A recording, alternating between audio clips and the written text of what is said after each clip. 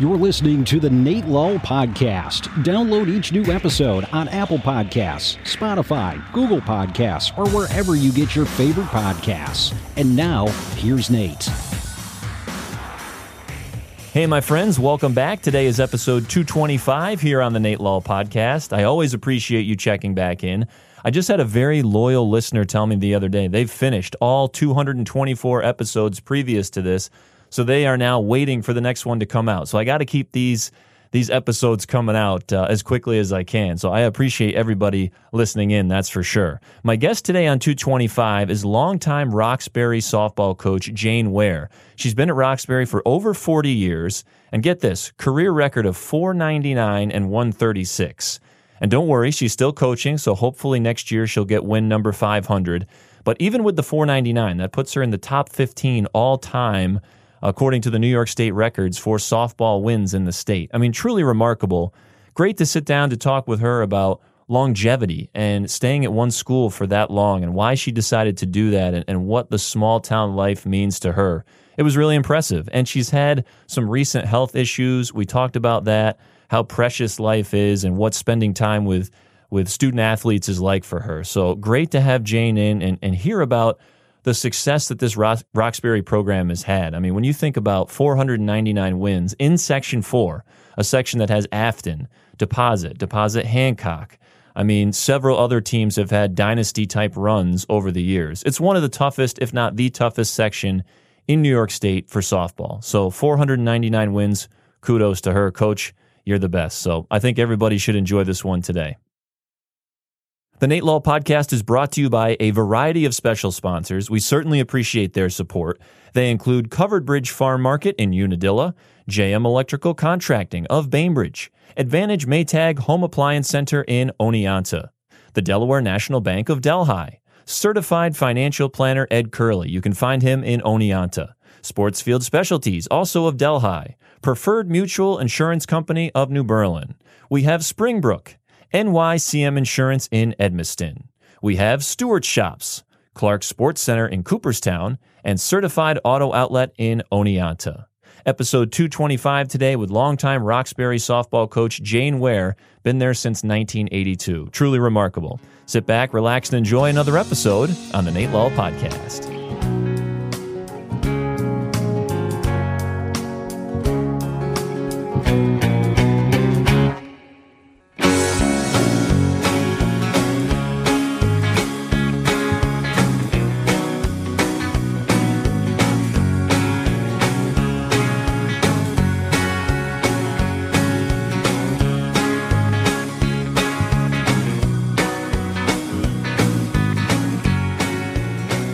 All right, welcome back, everybody. Today is episode 225 here on the Nate Lull Podcast, and our summer ones are starting to wrap up. We'll be back in fall sports before you know it, but stay tuned. We'll have a lot more for sure. So going to take a trip down the softball road today on 225. Longtime Roxbury softball head coach Jane Ware is with us. Coach, thanks for making the trip over here. I appreciate it. Thanks. It's a wonderful day. It really is. You got to cherish these summer days, right? Yes. It's before we know it, I'll be freezing on the sidelines of a soccer game in sectionals and dreaming of summer again. But yes. So how long have you been at Roxbury? Over 40 years. My gosh. The state committee had reached out to me this summer, which kind of got the ball rolling on this whole idea. And they said, do you think that Jane knows she's on 499 wins? So I reached out to you and you said that you did know. But you're gonna keep going. Got to get 500 and keep on rolling. How does that make you feel? It's a cool accomplishment. I mean, you really don't feel the numbers going. You're there for the kids. You're there because you love Roxbury, not because you have 500 wins. Right. Is that something that you've celebrated along the way? 300, 400, or do you think it's kind of skated under the radar? 400, they did an article in one of the papers, one of the local papers, I forget right about now. The people that keep track are like my alumni.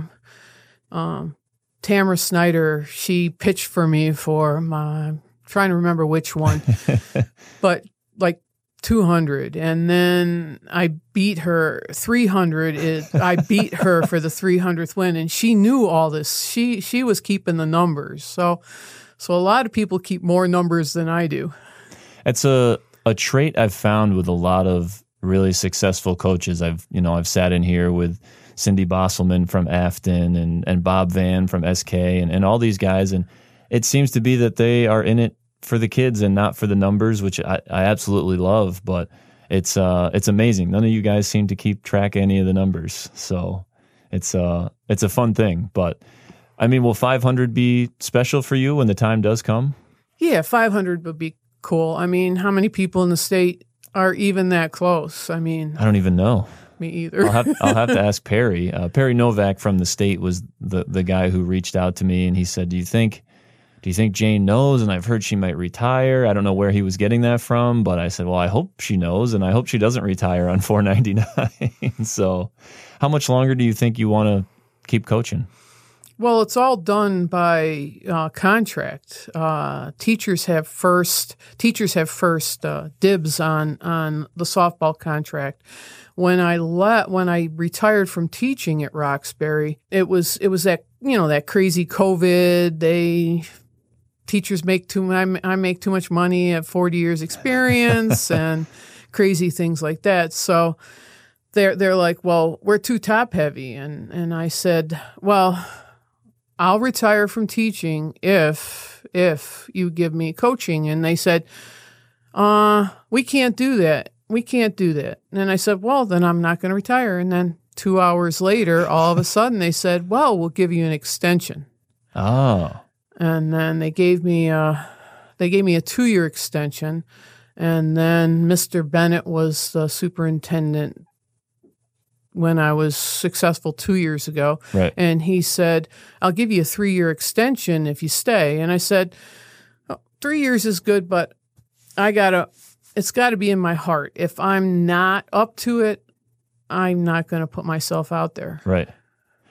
That's one thing I've asked a lot of coaches that have been in your shoes. Like, how do you know when the right time is? I mean, yes, a lot of it is the contract, but I mean, is it just something you think you'll know when the day comes? I guess, yes. This past year I had my knee replaced just before the season, and I had a huge pulmonary embolism and almost lost my life. And if it wasn't for Peter and Brenda and people at school and the parents and my wife, I needed rides. I needed a chair. I couldn't stand more than 10 minutes a lot of times. And if it wasn't for all those people supporting me, there is no way I could have even coached this past season. Coach, I wonder if you'd be open to talking about the pulmonary embolism. We've had, I think, 2 guests on now that had something very similar. Mm-hmm. And what a scary thing, because, one of them was a young athlete from South Court, right, who was playing college basketball at Cobleskill, and it kind of popped up during a game. But I wondered how yours came about to be, and it's just something that seems, you just don't know how to handle it, I guess, when it first comes about. Well, I had my knee replaced because, I injured it years ago to where I had so much arthritis in it. It was a pain. And they're like, oh, you'll feel so much better. You'll feel so much better. And then I said, so I had it replaced. And then 3 weeks later, I'm walking around practices and walking around the house and having chest pain and I can't breathe. And I called the doctor, and the doctor said, go to the emergency room. And of course, I was stupid and went to softball practice. And, then people at softball practice said I was stupid and get to the emergency room. And the emergency room looked at my chest, and it was, the embolism was so big that they air flighted me to Albany. And the next day they took out 30 plus clots. And I'm not, my wife's a nurse, so she was freaking out because she knew how dangerous it was. Right. And, I'm just a softball coach. I didn't know how bad it really was, but these people are air flighting me and everything else. And then they stopped counting at 30. they have this special machine at Albany Med that pulls the clots out of your lungs, but they stopped counting at 30. And then I had clots in my legs behind my knee and everything else. So I was put on a blood thinner. And then 2 weeks later, I got COVID pneumonia. Oh, my gosh. And they assumed that's what was throwing the clots in my leg 2 weeks later. So it was an interesting spring to coach. And somehow you still managed to be there for your girls throughout all of that. I mean, was that difficult? Were you in a lot of pain when you came back? I was exhausted a lot of the time, but you can't tell them that. Right. You just keep plugging and hope that they think that you're fine, and we're just going for them. I mean, as long as they think you're fine and you're working hard. I mean, Peter and Brenda did so much between extra rides, and Peter did all the fun going. All I could do is sit in a chair and stand in a coach's box, basically, with a helmet on. It's remarkable. I mean, when you were at the hospital, and maybe your wife mentioned this too, like, if one of those clots breaks free, I'm dead. I mean, that's incredible. Mm-hmm. Do you think about that, or is it one of those things where I'm a softball coach, I'd rather not think about that stuff? That's how I would be. I just would not want to think about it. I didn't want to think about it, but it changed a lot of things. I mean, you're starting to think of, God and dying and your family and what if I passed? I mean, did I have enough things in order for everybody to be safe? Right. Wow. Well, I'm certainly glad you're still here, Coach. I mean, that's scary stuff. And a lot of it with the other athletes that we've had in here, they said, almost similar to you, like, I'll be fine. Let me take a nap. Let me sleep it off. I'm just tired today. And their doctors had all said to them, if you didn't come in right now, you're probably not here. Mm-hmm. So I'm glad you went. So were you awake for the helicopter ride? Yes, it was awesome. How was that? Yeah. It was awesome. And the bill? I think the bill was, the insurance covered it, but the bill was like $75,000 to ride from Delhi to Albany. Anyone else we've had in here that had to take a helicopter ride? We've had some athletes that had accidents and stuff. They didn't remember it. So I didn't know if you were awake for that. That had to be fun, actually, for the ride. Oh, they put me right up front so I could see the whole ride to Albany. It was cool. I was right in the front seat, right next to the pilot. Oh my gosh. How long did it take, you think? 23 minutes. No way. That's it? That's it. From Delhi to Albany. Yep. You must have been flying, cruising. Yeah, I guess. So I wanted to go back. How did you originally get into coaching and find your way to Roxbury? I don't know much about your backstory and was interested to hear more about, your young teaching career. Well, I grew up in a small town Spencer, and I went to Spencer Vinton High School. Okay. And, I started right at the Title IX. Girls started getting sports and stuff like that. So we started playing in gym suits, and my father was a professor at Ithaca College and coached. So I got a free ride to Ithaca College, and so I went to Ithaca, and I didn't start in phys ed because I was scared to death. Those were big shoes to fill. My father's a successful coach. He has thousands of athletes that respect him, and I didn't want to start there, so I started in biology, pre-veterinary science, and I didn't like it. I volunteered at a veterinary place, and they put to sleep more animals than I thought they helped, and it just weighed on me day after day after day because it just didn't fit. And then I transferred to math, and I'm like, this doesn't fit either. And I sat there and I said, I got 2 more years. Let's switch back to phys ed. And at the time, I was playing varsity softball, or not softball, varsity volleyball, and varsity basketball. And I was loving volleyball. And I'm like, this just fits. So I transferred into phys ed, even though, big shoes to fill and everything else. And I went with that. And then they put me in Watkins Glen High School, and I had to be in the pool, and I'm like, I don't know if I like this. I don't want to teach where there's a pool. Yeah. And I went on and I applied for jobs, and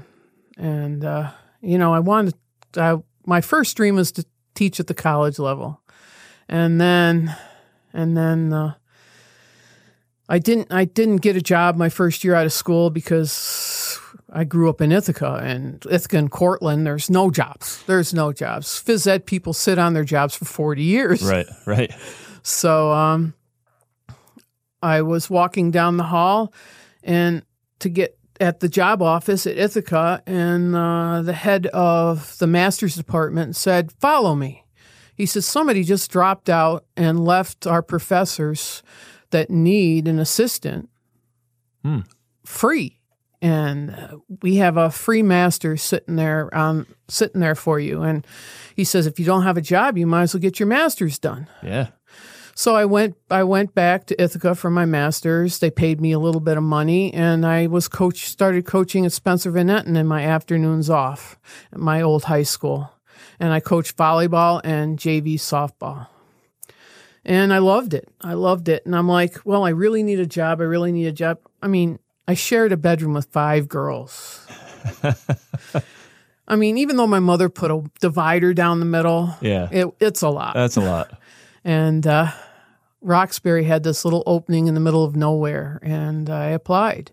And I also applied for a volleyball position up south of Rochester someplace. And I was both in final interviews, and my mother comes up to me and she says, "Well, what are you going to do?" And I said, "Fate tells me whoever calls me first wants me the most." Wow. And I went to Roxbury and fell in love, and I just couldn't leave.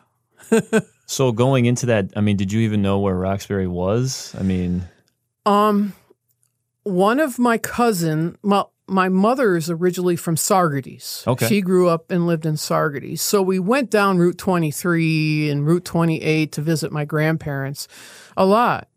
And my cousin had a, student teaching in Margaretville.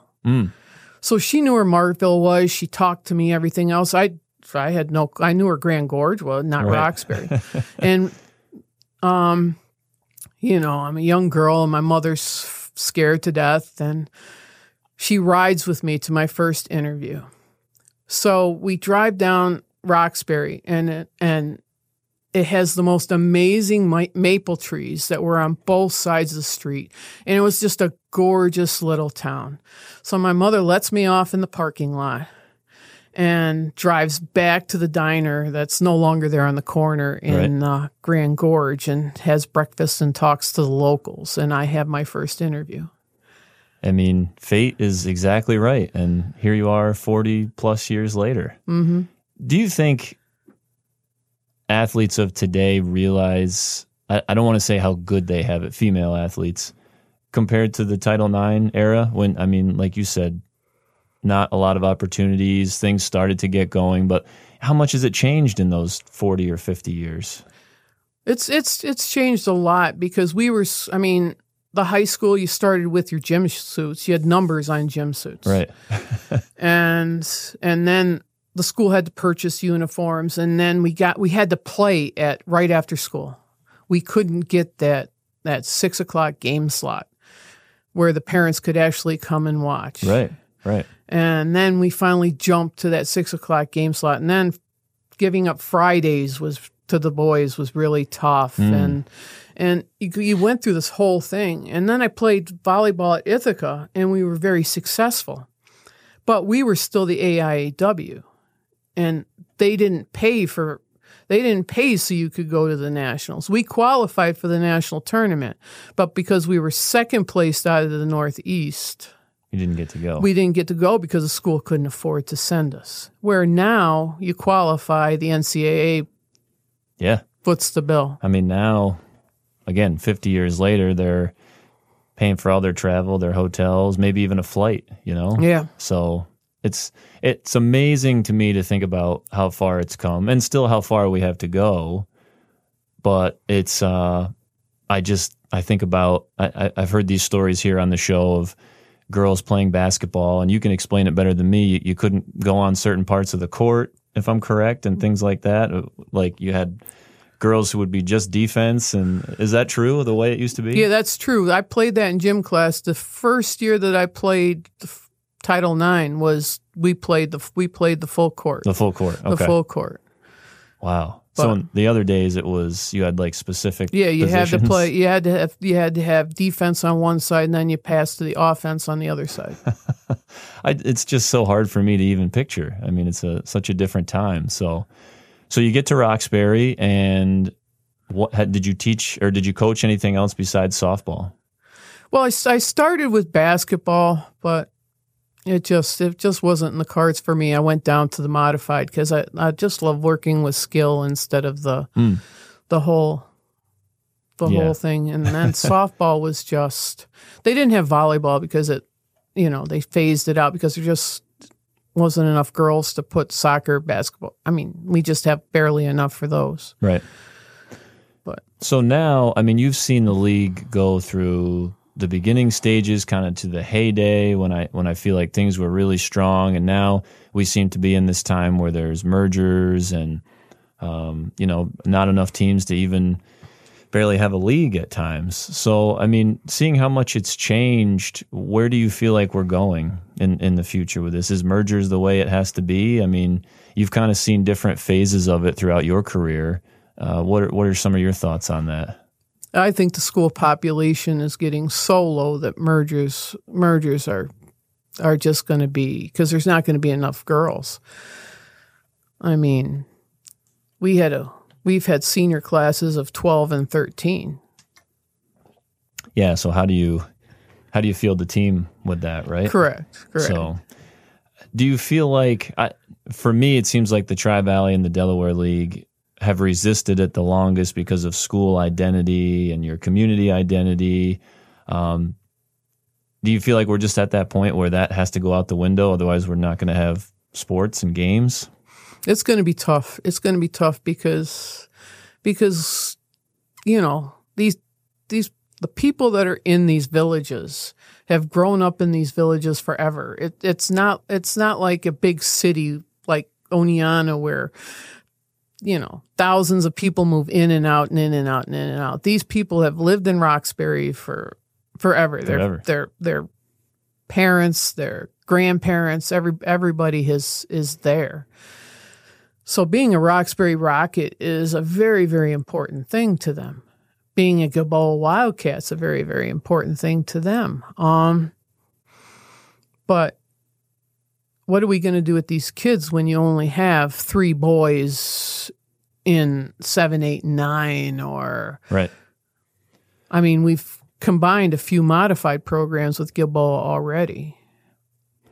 I don't know what the answer is, and that I've gone to a few of these meetings where they've talked about making some sort of a combined league. If we have all these combined teams, making a bigger league that would maybe combine the Tri-Valley and the Delaware. And on one hand, I hate to see it just because I'm a small school guy. I went to Gilbertsville, Mount Upton. I still live in Gilbertsville, so I totally understand the small town aspect of it. But I also want kids to have opportunities to play, and so I feel like we have to do the merger thing. And I'm starting to come around on it more. Maybe I'm just getting used to it. But do you think Gilboa is the obvious dance partner for Roxbury? I don't. I mean, they're the closest. We've already talked to them and combined already.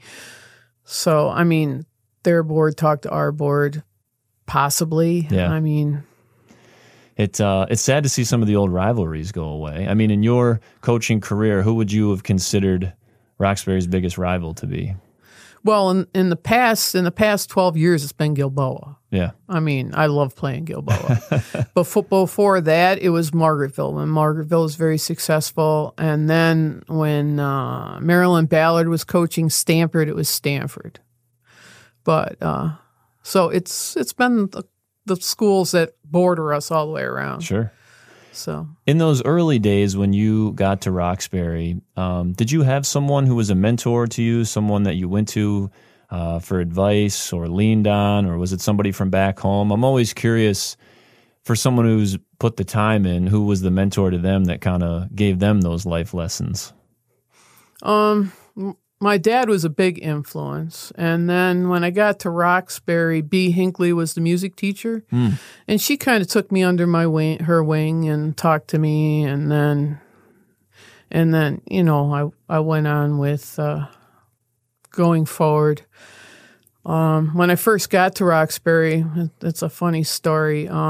I was, you're a softball coach, you come in, and Bob Prout was the baseball coach and the superintendent. And I have my team set and what I want to do for my first game and what I want to do for my first scrimmage. And he says, "You're starting an 8th grader as a catcher? I think that's foolish." And I said, "No, it's not foolish. That's who I want to start." And I invited my high school. I invited Spencer Vanetton down to play 2 games on a Friday afternoon, and because my sister was playing for the team and everything else, and I just coached there, so I had a connection, and I brought them down. And Friday, of course, your team and you are like. You're still trying to fit in, and you're new, and what you're doing is you're new. We didn't do it this way last year, and you're new. And Friday night, I sat there and I said, "Okay, you start the people you want to start in the positions you want to start them," and we got slaughtered. And then I had this guardian angel, and the next day, I started who I wanted to start. And the kids played well, and everything fit, and we won by like 2 runs, and it was like everything fit right, and they finally started to believe in what I wanted to do, and that I wasn't stupid. So what year would this have been? 82, 83. Well, actually, the spring of 83. So how long do you think it took? Was it right from that moment on you feel like you had the buy-in from the kids, or did it take a while? I've talked to a lot of coaches, Bob Van and some of these other guys that are like, it took a couple of years where we were really bad before kids really bought into what I wanted to do. I had some Roxbury and Grand Gorge just merged. Okay. And so we had a little more on the number side. We had the athletes from Grand Gorge and the athletes from Roxbury. So it was a good year for me to come in, and then when that second scrimmage, when I got a lot of buy-in right then and there. And we went on and won the Delaware Championship the first year I was there, or whatever it's called. We didn't have the crossovers back then.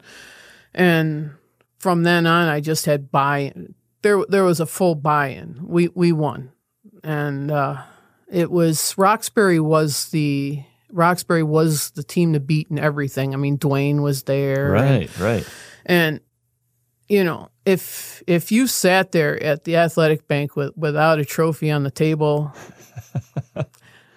the party afterwards, it was rubbed in every single time. You don't have a trophy, that. Come on, Dwayne has a trophy, and Ron has a trophy, and Fred has a trophy. So there was pressure too. There was lots of pressure. Was that hard as a young coach? Yes. Wow. Yes, really hard. What was it like being around a guy like Dwayne Ely, who, I never got a chance to meet, but I read about him all the time and everything, that all the success that he had in the various sports that he coached. And it sounds like he was kind of and correct me if I'm wrong, it was like he was kind of the king of Roxbury for a time, Oh, he was the king of Roxbury. The gymnasium is the Dwayne S. Ely Gymnasium. Right. So, I mean, was he somebody that you could go to bounce ideas off of, or wasn't that the relationship wasn't like that, or what was it like having him around every day? He would bounce ideas. He was a very busy man though, between soccer and basketball and his golf, and he was and he did the refereeing. Yeah, and I don't know how he did all that. you'd stop and they'd have parties. They have parties after basketball wins and stuff like that. And you talk to Ron and Dwayne and Mac and all the old timers and bounce. That had to be nice to have a sounding board like that. Yes, for sure. So we were looking here. So we think the crossovers, you and I were talking before we jumped on, crossovers started somewhere in the mid-90s. And we were tallying up. It roughly looks like maybe 13 crossover titles for you from 94 up until you won in 2022 over Gilboa. Lost this past year to Charlotte Valley. But what a stretch from 94 to 2000. You're there every year, and you only lose in 99 by 1 run to Margaretville. What was it about those mid-90s teams? I mean, you win 5 in a row from 94 to 98. Just a great group coming through at that time? Yeah, small schools do that. You get a cert, you get that class, and then they help you for 5 years, and then you get that next class, and they help you for 5 years. If it wasn't for COVID, this past group would have done very well for themselves. How much did COVID, you think, take a chunk out of your athletes? I mean, you had a really good team that went to the sectional final in 2022, or was that 20? I'm trying to think when you 22. played 22 when you played DH. Yeah. But before that, you had a really nice group of athletes coming through. How much do you feel like that time off, kind of took a chunk out of your kids? It emotionally devastated those kids. I mean, probably one of the best teams I had was that COVID year. I had that group of freshmen. I mean, I had 2 or 3 kids that played with me. One kid that played with me 7th grade, 2 or 3 played with me from 8th grade, and then that whole chunk of 6 kids played all the way up through. And that hit right at COVID, and the faces of those seniors, and I was doing Zooms to these kids, and you could just feel how deflated these kids were that they lost all this time. And in high school you can't get it back. College they gave them that bonus year, but right. High school you can't get it back. What was your message to them on those Zoom calls? Because I don't know what you can say, what was your message to them?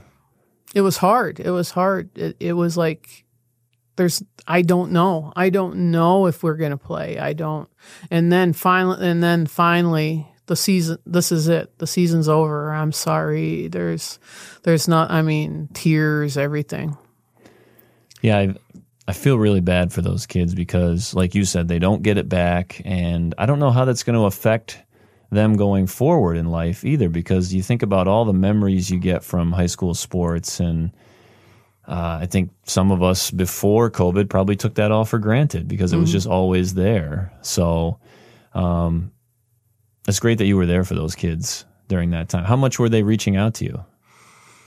A lot of them didn't want to really deal with it out front, but you text the kids and yeah, it's a tough thing, but it seems like the program has bounced back from that. When you could get back on the field, what did you see from your kids? Were they just so happy and thankful to be back out there again? Oh, they loved it. The first year back, we were lucky because we were returning the pitcher, the catcher, everything up the middle, because all those kids played as freshmen together, and they lost their sophomore year. And then they're back as juniors. They were disappointed that the league wouldn't give a trophy at the end of the year or do the championship. They were very disappointed in that. But yeah, I think it was very tough at that time because you saw. It felt like everybody was kind of on the same page, and then all of a sudden some leagues started doing different things and some schools started doing different things. Some schools are playing, some schools aren't. Which, to me, I always thought as an athlete that had to be hard. All of a sudden you see somebody else 2 towns over is getting to play, even if it was 5 or 10 games and you didn't have anything. That had to be really hard. Did you hear that message from kids? Like, yeah. Why do they get to play? Why do they get to play? Why do we have to wear these masks? But we're playing. At that time, I can remember COVID basketball. I would have done anything they asked me to do to get in the gym just to cover the game. You want me to wear a spacesuit? I'll wear a spacesuit. Whatever you know, and I think that's how a lot of the kids felt. Like, okay, you want me to wear this mask? I'll wear it. So it was tough. It was a tough time for sure. But when you look back on all the Delaware League championships, is there anything that sticks out to you? A favorite memory, a favorite crossover game, something that is really memorable to you, or does it kind of blend all together? A lot of it blends together. You're happy for the kids. You're happy for the kids to come back and talk to you. I have great friendships with like Tam Snyder, who played for me, and then I coached against her. But I think the most you're gonna think it's silly, but the most memorable was when we were going to that deposit game. Just a couple of years ago. Just the 2022. And the Roxbury, Grand Gorge, and Stamford fire departments volunteered their time to escort our bus from Roxbury all the way to the top of the hill in Stamford. That's great. I mean, fire truck after fire truck after fire truck. I mean, the kids' faces, and to put that effort together from small communities, to have that many people volunteer was amazing. It's great. So I think one thing that always sticks out to me is if you're a softball coach at a small school in Section 4 and you get to sectionals, what a juggernaut to go through. I mean, you've had to coach through the primetime Afton years, the great Deposit years, the great Hancock years, the great Deposit Hancock years, and you've made several sectional finals. What has it been like getting there, having to go up against some teams that could probably go down as some of the best, in all-time New York State history? Oh, they're amazing. Some of those teams are just amazing. Some of the players were just amazing. Did you have a message for your girls going into those games? Like, hey, we can beat these guys. Did you go in feeling confident that you could hang with those teams? Yeah, you have to. You have to give them the message that you've worked this hard, and there's always that day. Right. There's always that day. And, we came close to Aftons. We've come close to the Deposits. Harpersville used to be down there. Yes. I was looking. We've come close to the Harpersvilles. The small schools in the Catskills and in the Tri-Valley are unique because we're over an hour away from a city, and you have the Aftons that are close to the Binghamton and close to where they can play softball at 7 years old and learn how to pitch, and they have a glove and a bat, and a Roxbury has to drive 2 hours to play in the Binghamton League, to qualify for the Binghamton League. Those kids should just be proud that they're picking up a glove and playing and getting on that stage. Last year's team, when we went to played against Deposit in the finals, my center fielder played modified for 1 year. Wasn't really interested. Wasn't really interested. Her mother played for me, so she was walking in the hall, and I walked up to her and I said, "We only have 9." I said, "Please play so we can have a team that a team. We need a team." And she says, "Well, will I get to start?" I said, "Did you hear me? We only have 9." Yeah. She says, I'll have to see if I can borrow my mother's glove. And I said, just show up to practice. Just show up to practice. Yeah. So this is a kid that I'm talking into playing. And then you see a Deposit Hancock who walk on the field with how many years of travel ball and They're like a machine. Yeah. And they have how many paid coaches do they have, and a specialty pitching coach. I'm lucky if I have one pitcher that wants to pitch. It's I think that's where it's like all the Delaware League crowns. I think you've been to the section final 6 times from what I can gather in my research here. Arguably the best Delaware League softball program there is. And I think that goes a long way because the teams that have success in Class D and Class C are playing year-round. They're in Binghamton. They have the pitching coaches, and you guys just don't really have that unless someone's really willing to drive. I was always impressed with Bree Meehan being able to – I mean, she would drive a very long way to play travel ball and travel soccer too. Yes. So always impressed by that. And you can see it paid off big for an athlete like that. Tamara Snyder came down and played in Binghamton for 2 years, and she was very successful. And then she came back. She's a small town girl through and through. Yeah. And no, it definitely pays off if you can do that, but also, wow, like that's a big commitment. So you were talking about that Harpersville game. I pulled it up here. 1989. You were in the championship against Harpersville, lose 7-4. Does that stick out to you at all? Yeah, we had the lead, and yeah, I think they missed a double bunt call on. Oh no! Yeah.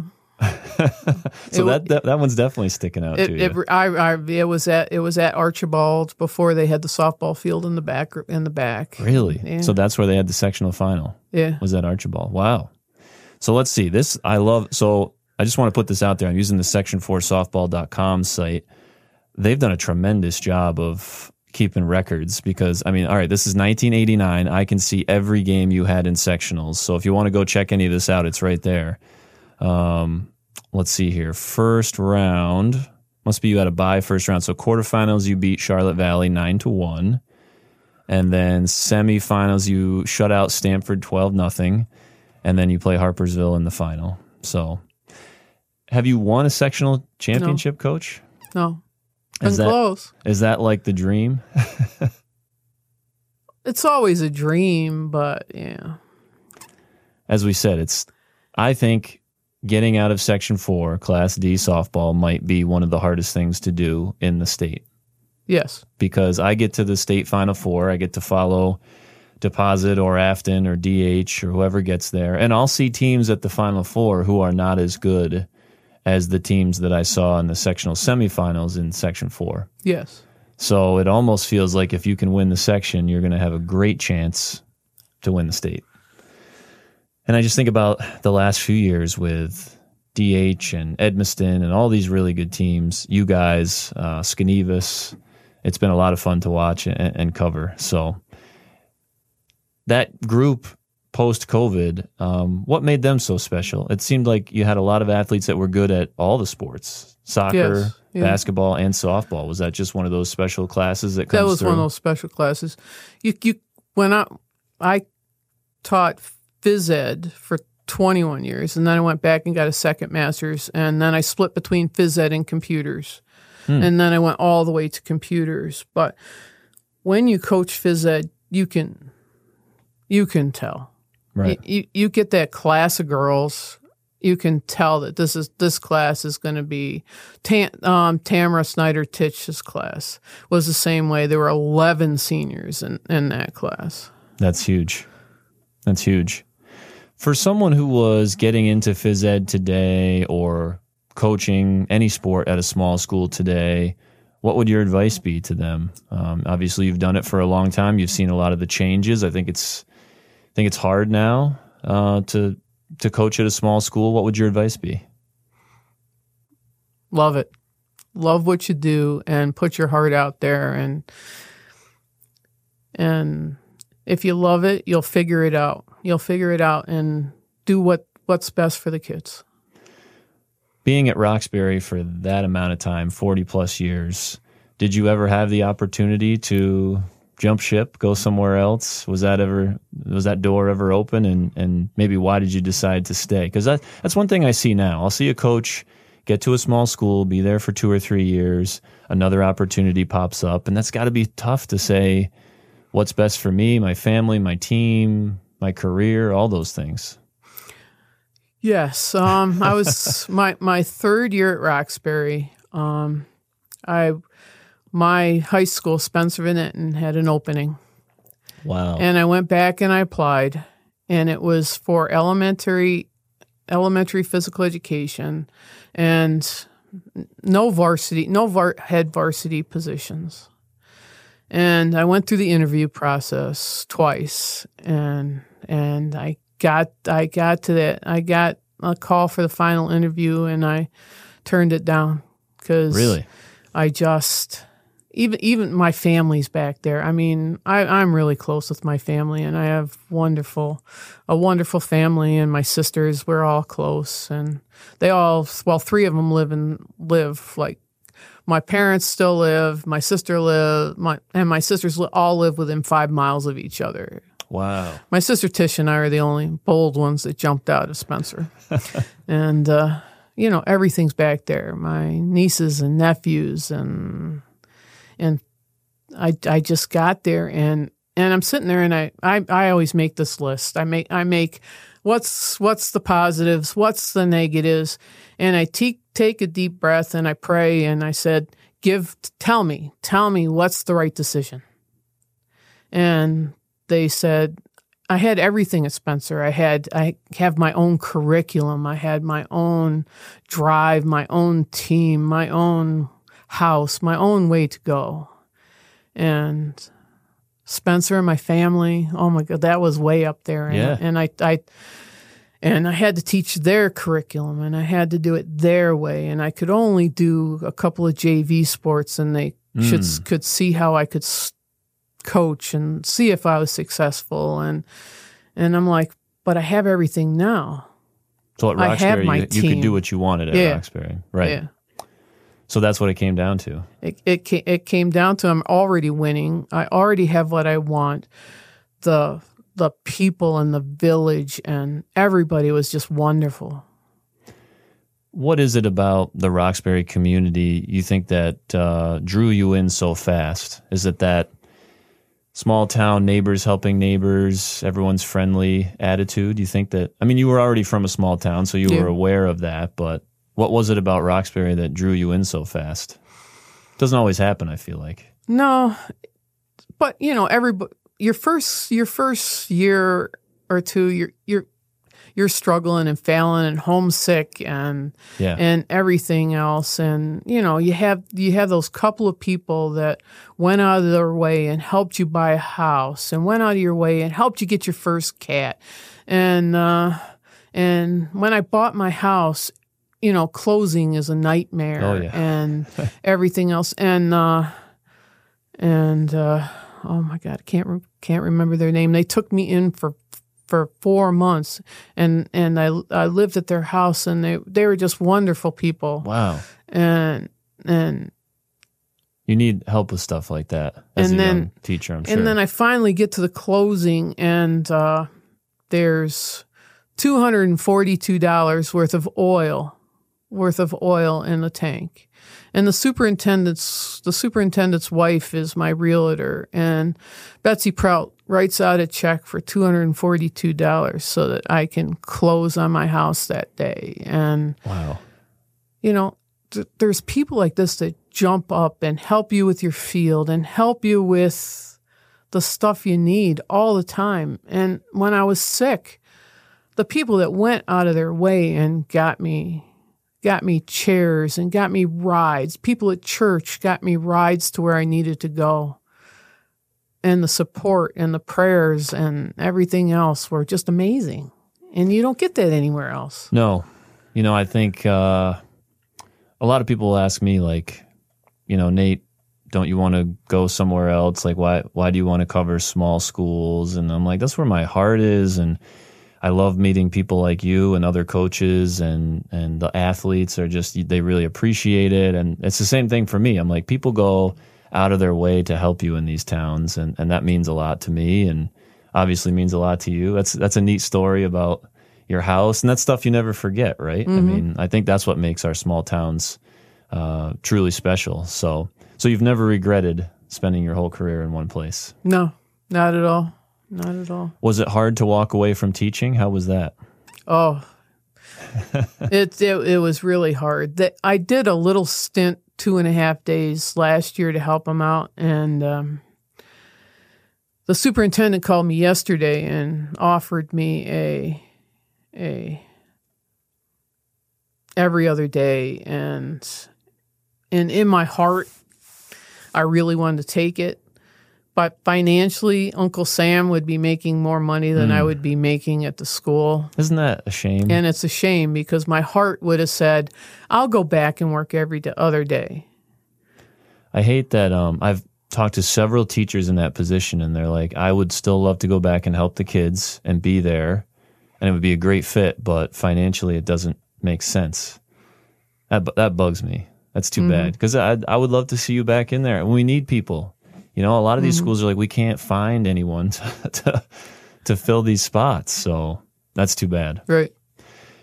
Anybody else on your memories list? Players, games, anything that really stands out to you when you sit down and you're on the back porch and you're thinking about your career? Anything that stands out? I don't know. You get all kinds of memories, and you know, it's amazing when you stop at Macadoodles and one of your ex-players comes up and gives you a big hug, and it's amazing that well, this year I can't golf yet, but I used to, the past year I used to golf with Tam Snyder-Titch and her little son, and we go out and golf 9 holes couple times a week and just talking about softball. And then all of a sudden her dad will show up and be there for a day. And Vinny coached with me for so long, and the amazing memories that he helped out. And then, you know, somebody off of Facebook will just say, hey, I haven't talked to you in a long time. And you see the success of all these kids that and I mean, this past year is the first time my starting second baseman is a my first third generation, and that was amazing, you know. Wow. And that's neat to think about. And you know, I coached her grandmother when she was in 8th grade, and wow, that's a neat story. That's a neat story. Yeah, it's a testament to you and the hard work that you've put in and the time that you've put in. It's hard for me to see a lot of these staples of the Delaware League starting to retire, and not because I'm glad you guys deserve this next chapter in life, but selfishly, I'm sad that I won't see as many of you guys at games, like going to Greg O'Connell's retirement stuff. That like just broke my heart, and I'm just waiting for Jim Adair to kind of fade away because he just does so much. He does so much for the league, and I'm trying to twist his arm to get him in here for an interview. But you know, all these guys, I'm like, how much longer are they going to do it, and what's next for those schools? It's hard to replace a person like that. Yeah. So. Well, Coach, we'll wrap up here. One of our favorite questions to ask is favorite local place to eat. Do you have a spot out there, a Roxbury spot or somewhere else over that way that you like to go to? Mama Maria's in Stamford. Okay. I've never been there. The garlic knots are unbelievable. That's good to know. It always looks busy when I go by. I always think when I'm going over to Mayor's Cup, I got to go early and stop in there. So maybe I'll do that this year. So you should. Yeah. Before I let you go, you mentioned playing at Archibald. Mayor's Cup reminds me of that. In the heyday of Archibald, what was that like playing there? There's all those fields and the lights, and everyone has said that they used to have a lot of adult league games there as well as high school games. What are your memories of Archibald? Oh, Archibald was, a gem in itself because I played summer league there when I first came here. Right. And I played it all the way up until they stopped doing it. And it was, it just had that feel of an old town get together, old town, almost like a softball barn dance, Okay. Yeah. To me, when I'm there at Mayor's Cup and the lights are on and there's a big crowd for the soccer games, I can just imagine what it was like on a nice, crisp night playing softball there. People from all over the county are there. Like you said, kind of almost like a party type atmosphere. It must have been really neat. I wish I had seen some of that stuff. But also, before I let you go, I had to know maybe who you had your coaching rivalry with. Who was someone that you always liked going up against as a coach? Was there someone that you've just had a lot of battles with over the years? I don't know. I loved Rich Hardy when he was coaching in Margaretville, and Margaretville had their dynasty. Yeah. And, I love going up against Gilboa and Andy at Jefferson. Yeah. And just good people, Dan and Andy. And yeah. Is it a rivalry? I love coaching against Tamara Snyder-Titch. Yeah. Yeah, maybe rivalry is the wrong word, but yeah. I just think when you've been around that long, every year there's got to be somebody that you're like, here we go again. They always have a good team. We have a good team. Must be fun. Oh, it's great. Those games are just so much better. I'd rather have good people and a good game than go against a team that you're trying to backpedal and do things so you don't right. Yeah. You don't crucify them. And we've run into that a lot recently, and I don't want to talk bad of anybody, but it's gotten to a point where some schools have trouble fielding a team, and there's people out there that haven't played a lot, and sometimes we see some crazy scores. So I always love going to a game that's close and competitive, and those games are a lot of fun. But those teams are trying to survive. In a small school, those teams are trying to survive. Yeah. If you can't get a kid to dedicate themselves to pitching and catching and that solid spot up the middle, it's really hard. It's really hard to get that buy-in and win a game. Yeah. I mean, you've saved me in the past because I've had kids that say, I really don't want to work that hard. And then they see their Twitter name in your post, and they're like, well, maybe I want to work a little harder. I kind of like that. It's funny you say that because I've had coaches tell me both.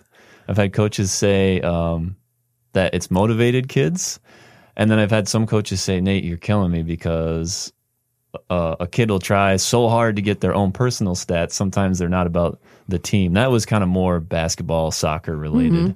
Mm-hmm. But I just love it. I love going out there and trying to give a kid a shout out. And I guess it's today's version of getting your name in the paper, right? So, right. Well, I try really hard during the season to make sure I get as many different names out there. Yep. Because, if a kid does something good, get it out there and it's fun. It helps them.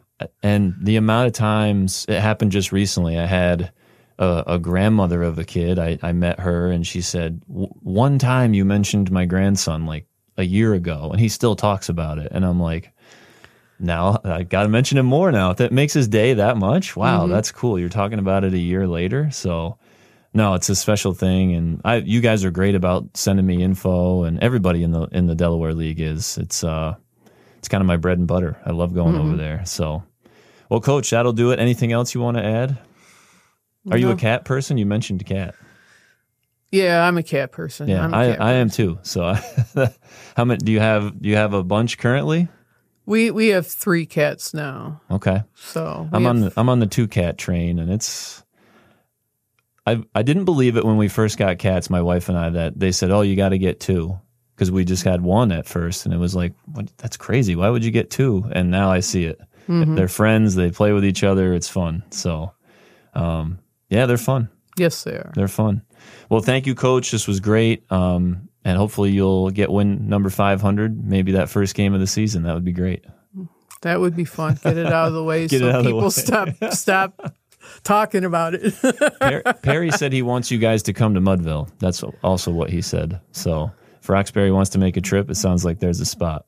So yeah, he's been trying to get. We used to go up there, but it's financially it's a long way, and yeah, and it's a long way. Really good competition. And, yeah, if you don't have the right team to go there, that's tough. Especially as a small school, I feel like you're playing. Small school is really tough because you really have to have that solid piece up the middle, and we don't.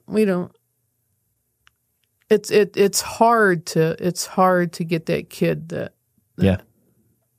that kid that has that right attitude to pitch, that right attitude to catch, that right attitude to want to take over the infield. I mean, yeah. Has to be the right group. I mean, this past year it was really tough because I graduated 7. Yeah. And to come back and convince everybody that we got to keep playing. We got to keep playing, and you have to step it up. Yeah. You have to step it up. But there you were at the end, right in the league championship once again.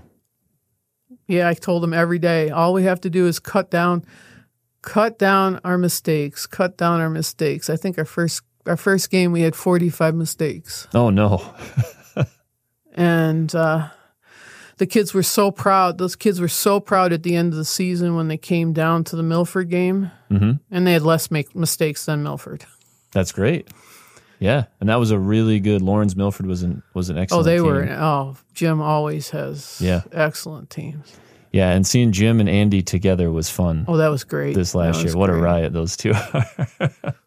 And that's why I love doing this job, meeting people like those two and you, and a lot of fun. Well, Coach, thanks again. I appreciate you coming all the way to Sydney to do this. It was great. Thank you very much. Sure. Well, that'll wrap up episode 225. You can check back in the archives. We've had a lot of Roxbury guests. Had Maya Johnston recently on here to talk about soccer. So definitely a ton in the archives, and want to do some more as well. So check back there, and we'll see you again soon on the Nate Lull Podcast. Thanks, everybody. You've been listening to the Nate Lull Podcast. Download each new episode on Apple Podcasts, Spotify, Google Podcasts, or wherever you get your favorite podcasts.